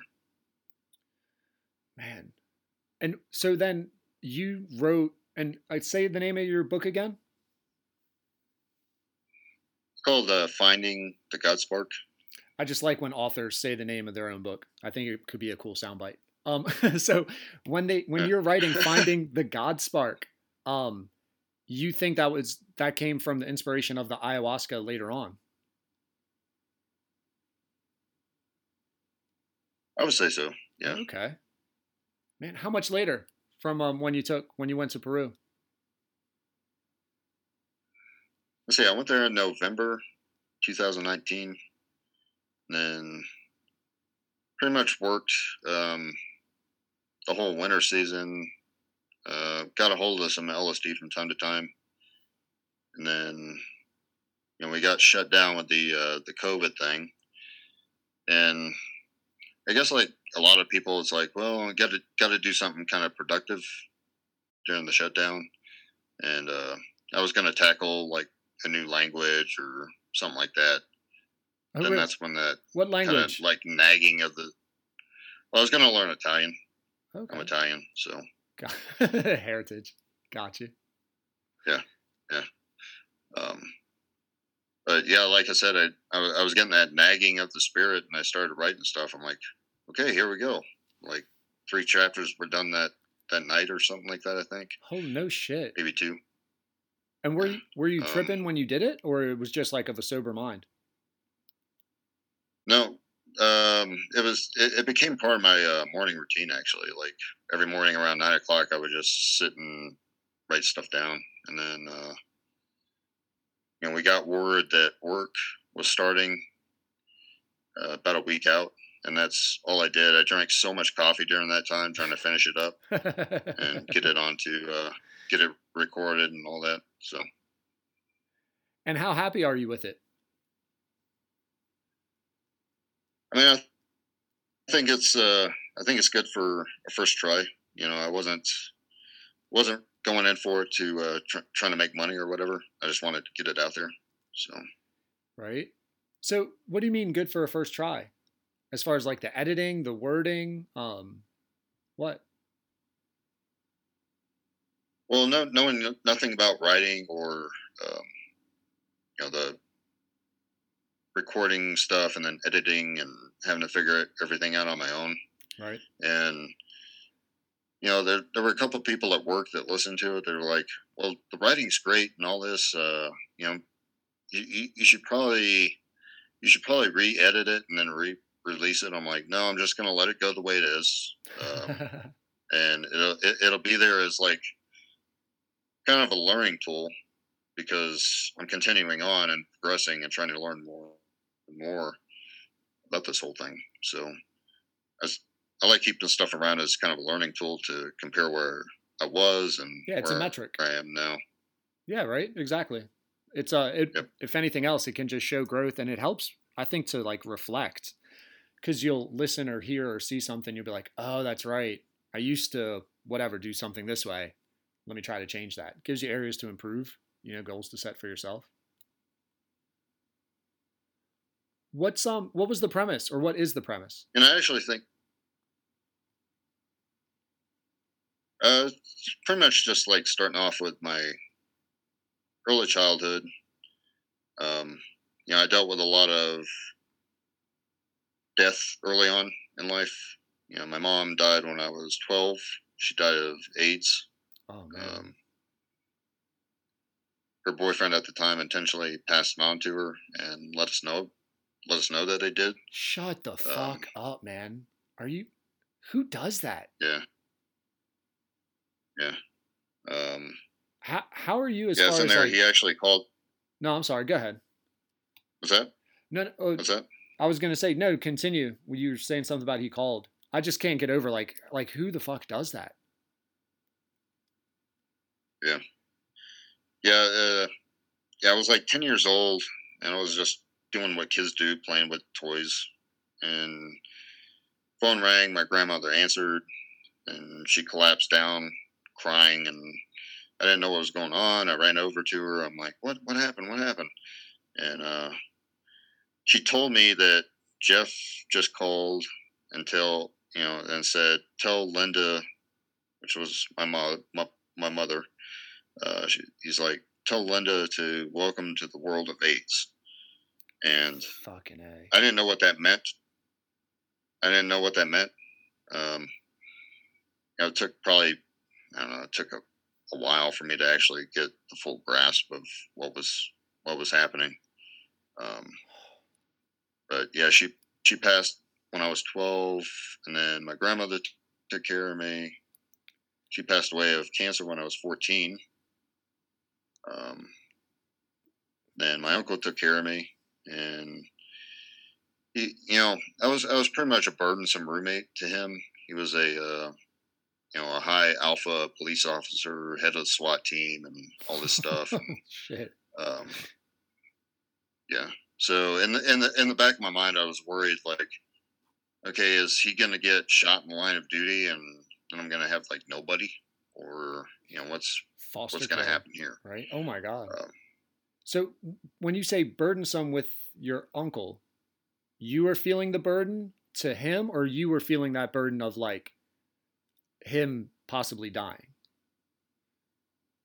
um, no, it's more like he he really didn't know how to deal with raising a kid, Gotcha. and he'd come home from work or whatever. He's like, "Hey, what's up?" He'd just give me those like short little things, and really didn't like try to engage me and be a actual male influence in my life. He was just kind of like, I don't know. I just got the sense like, yeah, I made a promise that I'm going to do this until he turns 18, and then once he turns 18, that's it. But And do you have much of a relationship with him now? and I talked to him a while back, but Nothing for regular the most now. part, he's still in, yeah, he's still in Florida. So Gotcha. Man, I do, and I gotta ask because you seem again very spiritual, right? Like you're self discovering yourself. Have you taken a trip, or how hard have you gotten into thinking about forgiving? What did you say his name was? Pete? um, my uncle. No, not your uncle. I'm sorry. I was going back to the asshole that gave your mother AIDS. Oh, his name is Jeff. Jeff, I'm sorry. Sorry to all the Pete's out there. Fuck you, Jeff. Have you gotten into the like attempted to try to do the forgiveness or have forgiveness? Do you have any desire to forgive? Do you think you don't need to? I'm just curious about that. I don't think about it anymore. I mean, you know, nothing I can do about it at this point. I think that was a big thing that happened when I spread my mom's ashes too. Is like kind of releasing all that past uh, BS that I'd been carrying around with me for a while. I can't imagine how that ate you up, dude. Like I can't imagine. Yeah, definitely made it hard for a long time. Did it mess you up in school at all? It almost like you would almost statistically speaking, you would almost have to say like your grades dropped or you started almost like whatever, getting into trouble, being less engaged in the classroom. Yeah. Um, the weird thing was that I was actually very smart, and I could I could do well in school if I wanted to. Right. But after all that, I'm like, I just don't care about this. Yeah, like, right. I don't want to be here. Yeah. Did you make it through high school? But yeah, it became uh just about. I went to a like a dropout prevention school. Um, but that was one of those things. Like, it became a battle with my uncle. Um, so he wanted me to do this and this and this, and I was like, I don't want to follow anything you say. Like, I just want to do my own thing. And yeah, so then it became like a contest. Like, I'd smoke a shitload, and then come home and interact with them, and I just wanted to see how high I could get without actually having him notice, because my eyes never got red from smoking or anything like that, so you couldn't actually tell. Huh. But and then was there like one night when he finally did, when you were able to reach the tipping point? No, he never knew. Like, I told him all that stuff at the end of living with him. He's like, well, I guess you got some stuff over on me. Okay. Man. So, and now I'm curious about the, like, so then you're almost like a nomadic worker. You like travel through seasonal stuff as a cook? Yeah, it seems to be a thing with, like, I'll be in a certain location for maybe a year or so, maybe a little longer than that, and I'll start to get itchy and look for new options. Gotcha. What do you look for when you're looking for those options? Whatever your spirit leads you to. Just something new. Yeah, something new. Usually, one of the cool places I worked at was in Wyoming. It's called the Trial Lawyer College, and for the most part, it's like they do big classes during July and September, and pretty much during those times, it's like just a party retreat for lawyers. Oh, really? They learn stuff, but also they learn some stuff.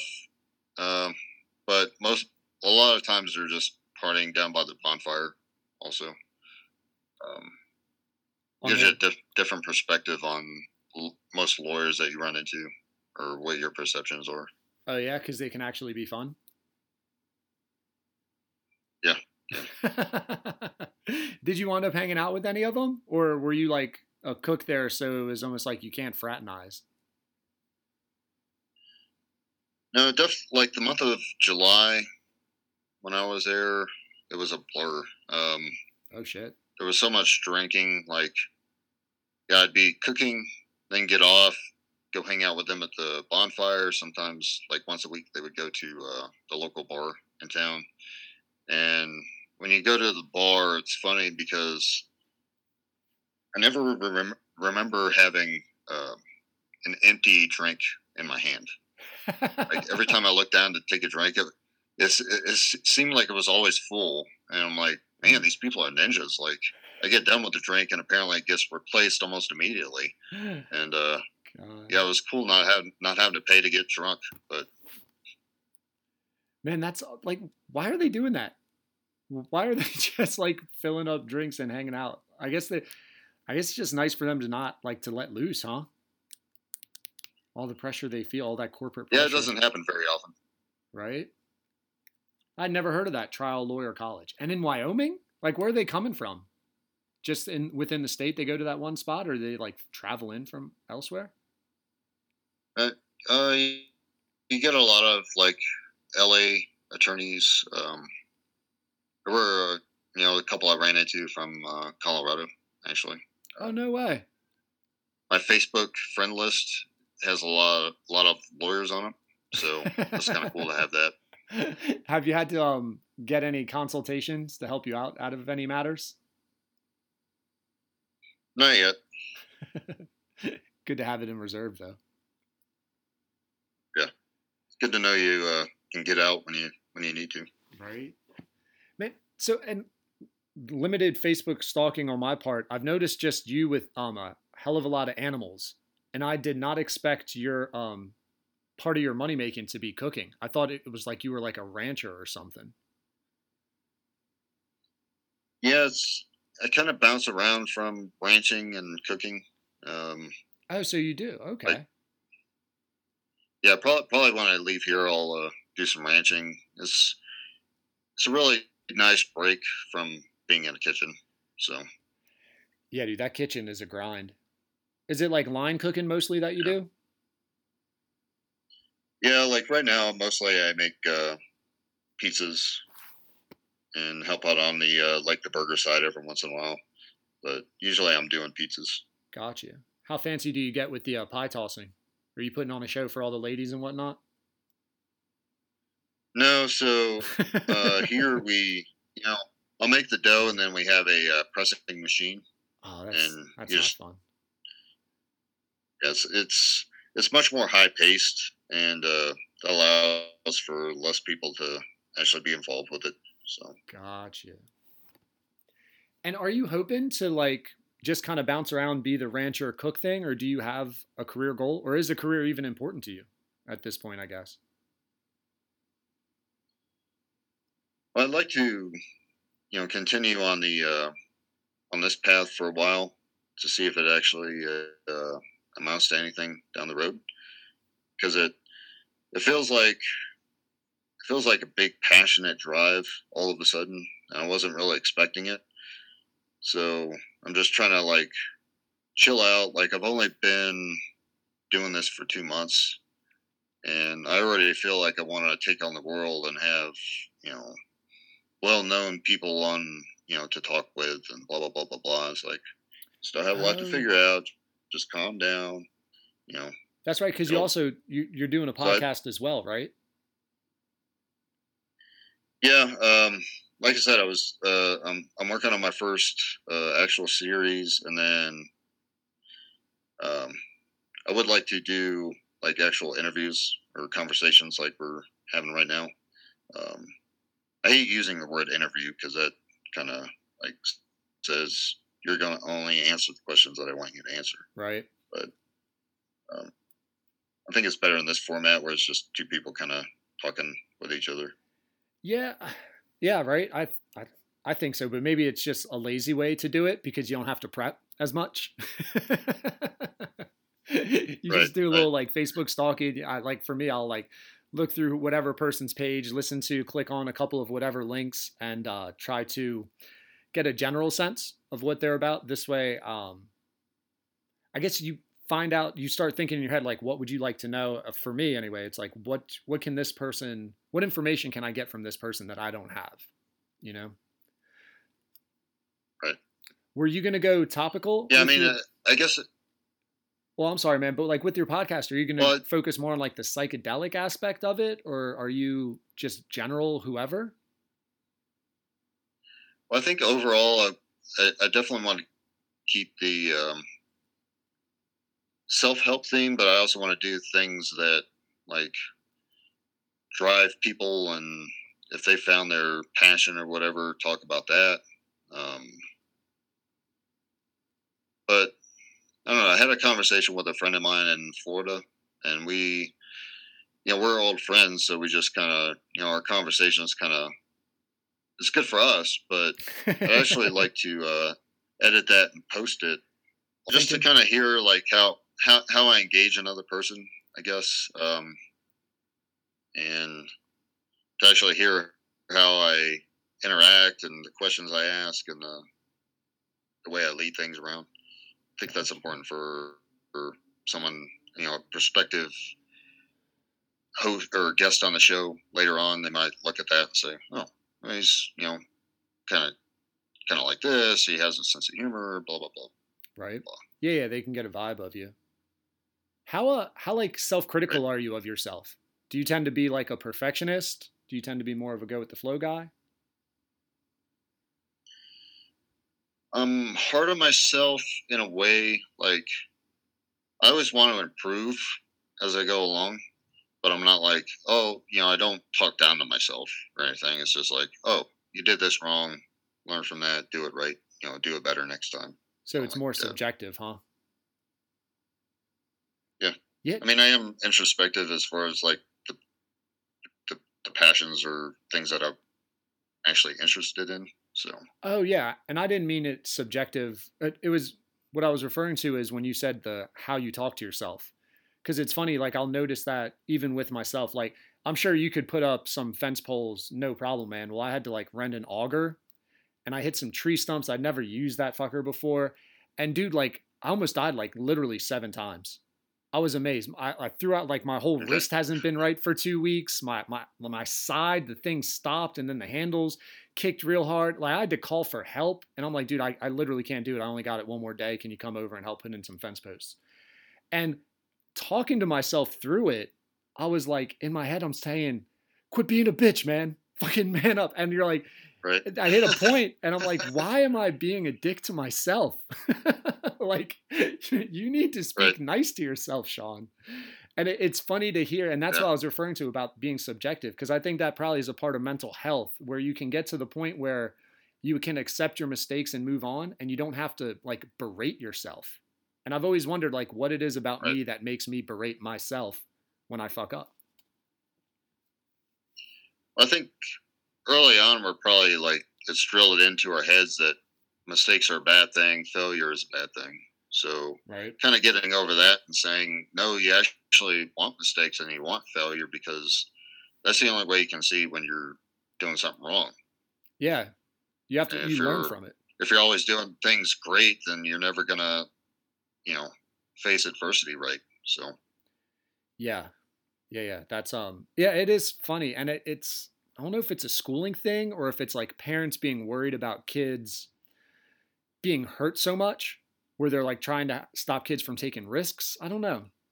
But it's definitely something. I'm a teacher again, and it's something that I notice in the classroom. Kids are very self-conscious, the majority of them self-conscious about making mistakes and being judged on it. yeah, and it seems to be coming a lot from like the TV shows that are on, and maybe the parents having some unresolved issues from their childhood and imposing them on their kids. So then you end up with this vicious cycle of like that kid always being afraid of this because their parents were afraid of it when they were young. So Right. they're kind of hoisting that on them. Yeah, I feel there's a But term for that, right? It's not deflection, but when you put your fears into your child. Man, see, I wish I had paid attention in psychology class. I would have been able to tell you the theory. But yeah, I mean, I've heard of it. That is an actual theory where you pass on those apprehensions to your kid.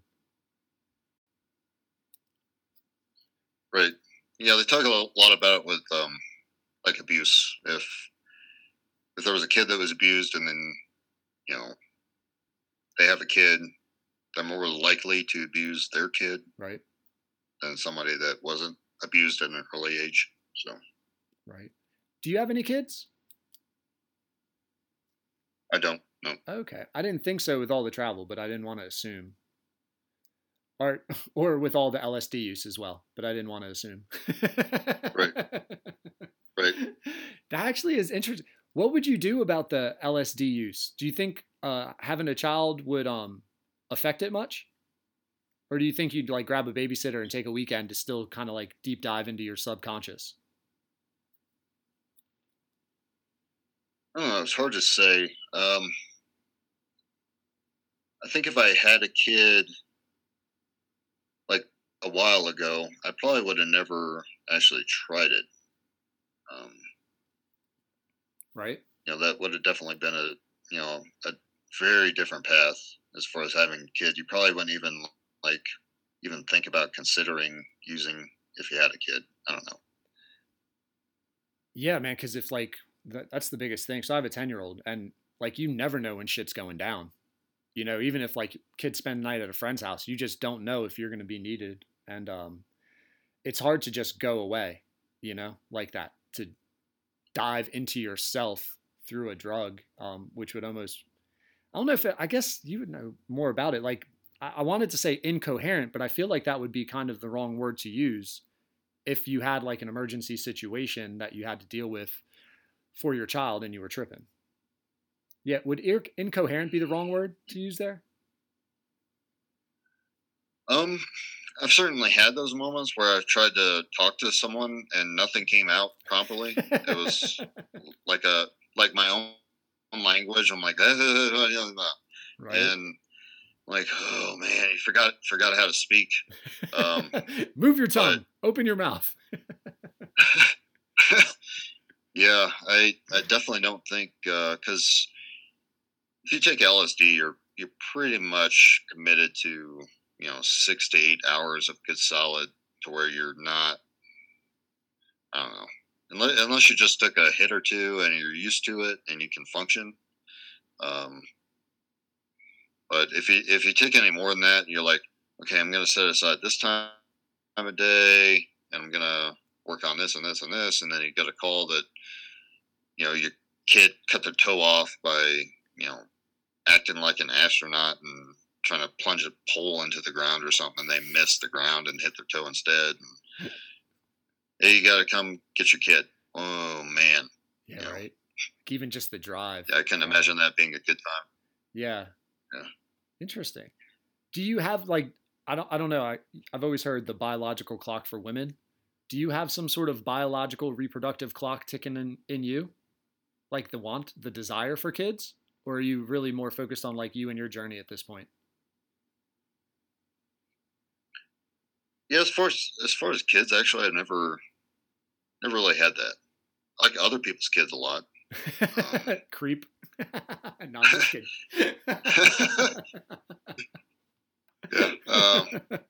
I don't know, and kids have always shown partiality to me for some reason. Like, I don't know, we always interact and play games or whatever, like, right, and just fit in that role. But as far as like having a kid of my own, I don't know. It's never been a thing I thought about, because it's a pretty big responsibility. I mean, it's another life you got to take care of for quite a while, and yeah, I don't know.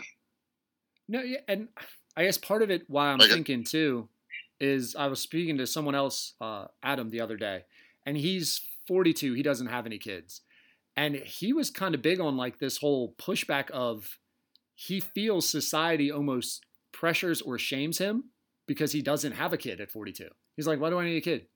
Who says I have to have a kid? Why do I have to reproduce? Because it was marketed? Because it's the American dream to have a fence and a boy and a girl and you go to soccer league? Like, why is that? And it was an interesting thought, and it just made me think if that's a common thought out there. Because most of the people I know at this point in my life, I'm 39, you're neck deep in kids. It's just your peer group. Right. Yeah, my uncle always tried to give me that thing, and when I remember watching Fight Club for the first time and hearing that whole spiel, like, well, what do I do at this age? Well, you got to go to college. You got to get a job. You got to have you got to get married. You got to have a kid. And that, I'm like, I looked over at my buddy, and I'm like, that's my uncle talking right there. Like, that's what he says to me all the time. Right. And it's like, you got to do this, you got to do that, you got to do this. And that's how it is. And no, that's not how it is. Sorry. Yeah, I don't know, man. And I really don't want to like paint you as just like the psychedelic dude or whatever, right? But you really wonder if you can get more to your inner self and less of the marketed world. People would make so many different choices about their life, I feel. Yeah, well, definitely, like, definitely makes you think that less is more. And seems the more things I get rid of, I identify like other things I want to get rid of. I'm like, do you need this? No. You've been traveling around with it for, I don't know, 8 years. Some things I have, I'm like, and you forgot you had it. Yeah. So why do you have it? That's the indicator right there, right? Get rid of it. If there's dust on that bitch, right. You got to kick it to the curb. Right. Yeah, dude, I'm surprised with as much as you move that you're just not like down to the back of like a F-150 or something. Yeah, at this point, pretty much my life is in the hatchback of my Subaru. And then, like I can actually pull into a rest stop or something and sleep in my back seat. So it's kind of like I drive for a while and then sleep at a rest stop on a couch, basically. Right? God, the freedom, the traveling nomad that is Antonio. Yeah, feels good.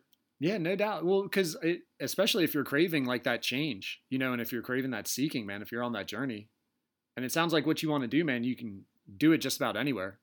I grew up working in restaurants too, and like it's a great transferable skill.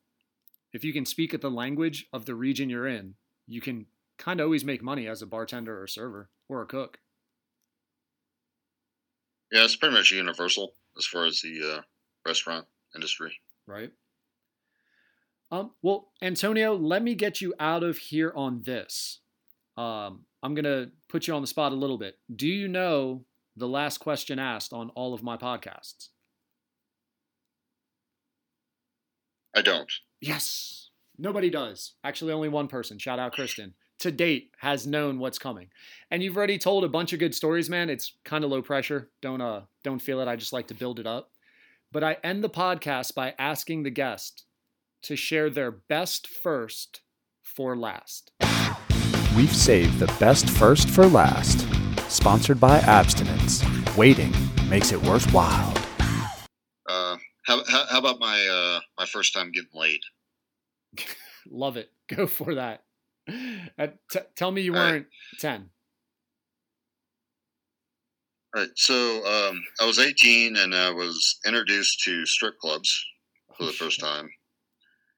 And I became hooked on that. I'm like, oh man, you get to see women naked all the time, and you can just walk in and pay $5 at the door or whatever, and see naked women all night. That's great. So one of the after going there for probably about 4 months or so. Oh my God, you became one of the regular. Strippers kind of took a shine to. Yeah. Yeah, one of the strippers took a shine to me.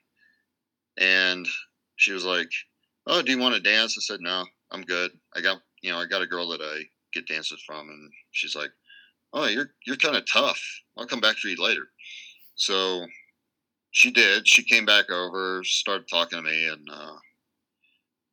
we kind of hit it off. And she wanted to start doing stuff outside of the bar. And I was like, "Oh, okay." And can I ask, at that time, so being an 18-year-old boy, are you at all bothered that, like, whatever, for simplicity, you're dating a stripper?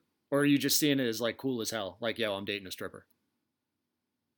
Well, I thought it was cool. And would you still think it was cool to this day? Like, right now, at your point in your life, would you date a stripper? Well, I wouldn't have changed anything about that, but no, like currently I wouldn't date somebody in the strip club industry. The adult entertainment industry. Yeah, and she was like 35 probably. Oh man. And after that too, I've always liked older women, so influential. It's probably a definite reason for that. But yeah, I told her it'd be my first time, and she got even more excited about that.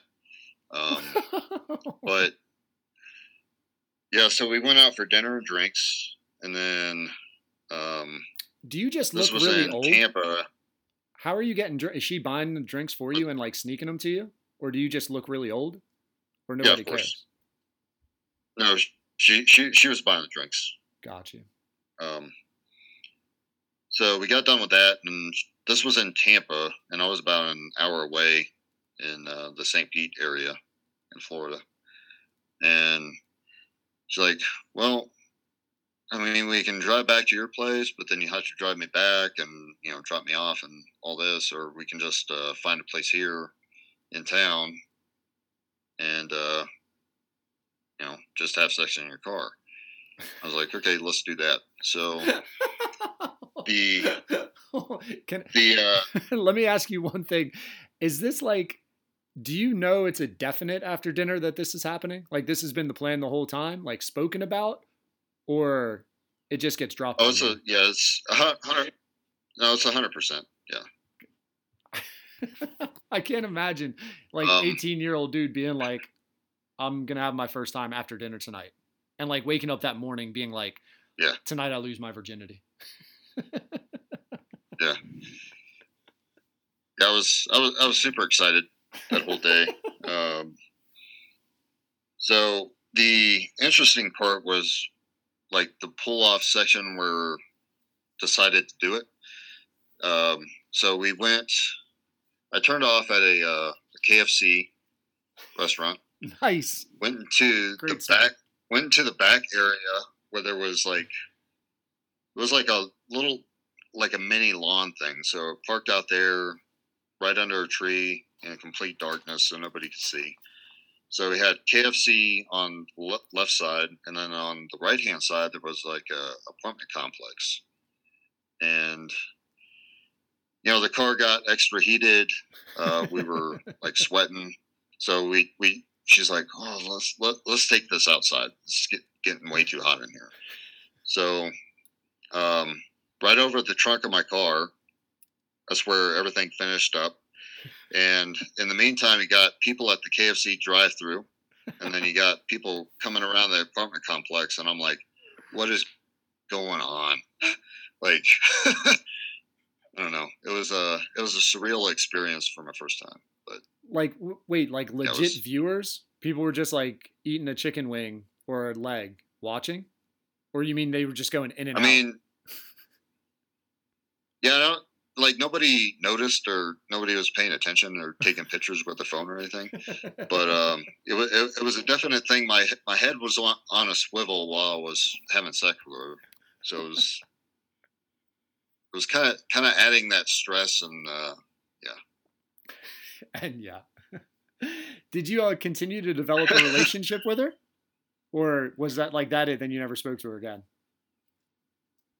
No, I was a little fling, and it was weird. Like after that, I'm like, all of a sudden I was cured of going to strip clubs, and I wanted like, I was better at actually interacting with, the girls around me instead of going to those places. So yeah, I've never. But, I don't know. I've never been to a strip club, and I just saw it as so like futile.